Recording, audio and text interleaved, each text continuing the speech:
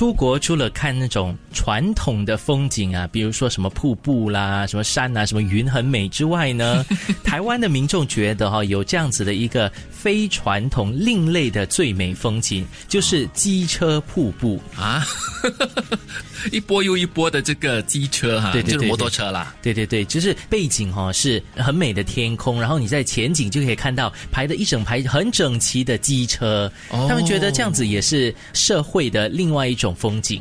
城市风景画，哎呀，好像有试过看过了，真的是一大批一整批的全部的这个机车同时的涌向一个方向，这样子是，就让我想起了我在泰国的时候，我很有印象，我拍过一张照片，是在天桥上面拍泰国的那个塞车，塞车也是一种风景哈。很特别的是，因为他们的德式是有一些是粉红色，有些是黄色的，所以你但整张照片的构图之外，那个颜色很好看。那倒是不错的。我记得就是他们讲说去阿姆斯特丹另类的风景就是拍那些脚踏车，对，他们的停车位的地方哇，各色各样的脚踏车都在那边展示，就让我联想到几年前那个时候刚开始的共享脚踏车计划，我就到了其中一个国家，共享脚踏车计划推行的蛮广的哈。但是呢，另外一个问题，我们当时其实也碰到过的，就是被丢弃堆积如山的脚踏车啊，有这样的画面啊，很多对。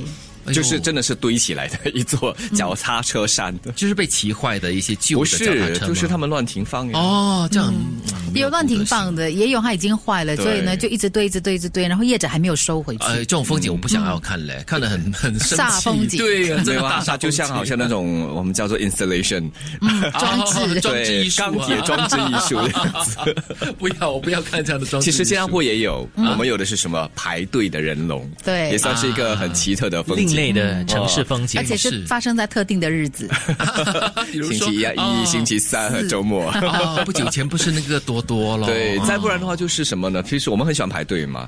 其实几年前我们不喜欢排队，我们有这样的一个文化，但是我们愿意遵守排队。对，比如说排队什么？排队买东西啦，就是曾经国外的人他们也拍了我们这样的一个照片，就是说新加坡人最爱排队的。我有一个朋友就是很喜欢来新加坡专找那些需要排队的一些美食，所以他也成为一种嗜好了。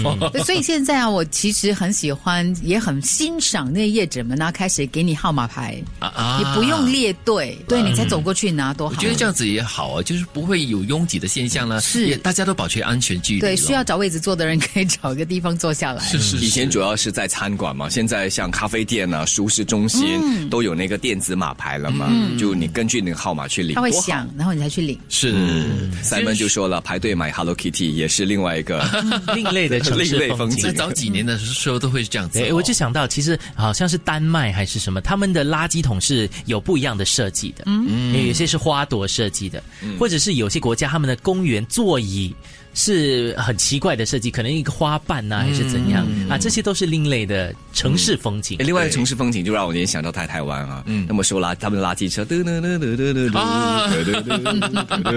他想起来的时候，对，那是一个文化，社区文化。这个时候你看到那些居民呢，浩浩荡荡的拿着手拎着一袋两袋的聚集在一起，或者是在他来之前聚集在一起聊天，等着垃圾车。现在全世界的这个城市风景都一样。对，大家都戴口罩欧洲可能没有了。好歌好 FM， 希望很快呢，这个就不是成为一种风景了